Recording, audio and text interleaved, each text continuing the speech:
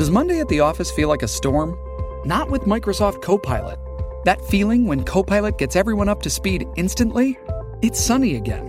When Copilot simplifies complex data so your teams can act, that sun's shining on a beach. And when Copilot uncovers hidden insights, you're on that beach with your people, and you find buried treasure. That's Microsoft Copilot. Learn more at Microsoft.com/AI for all. Now, Squire on Sports.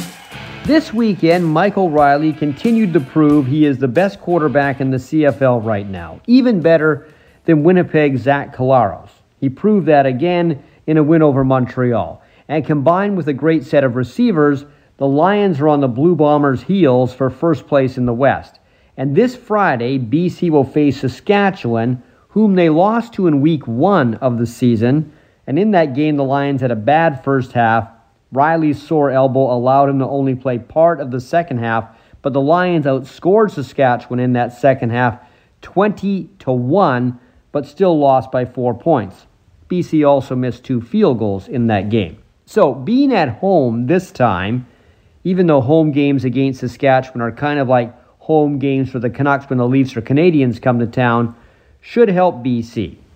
Now last night, the Whitecaps got a point in a game where they could have gotten the win if they had capitalized on some great chances, but probably they should consider themselves lucky because Colorado missed more scoring chances than they did.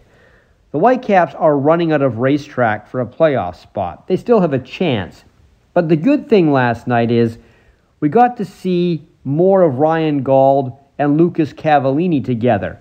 And we're starting to see what that partnership could be like if the 2 most expensive guys the Whitecaps have could play for a full 90 minutes together. Cavallini is still recovering from a sore knee.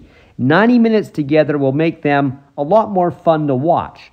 The Caps play Dallas, incidentally, this Saturday at home. And just to show you how time flies, since I'm reading schedules of local teams, this Sunday, the Canucks will play their first exhibition game of the season in Spokane against Seattle.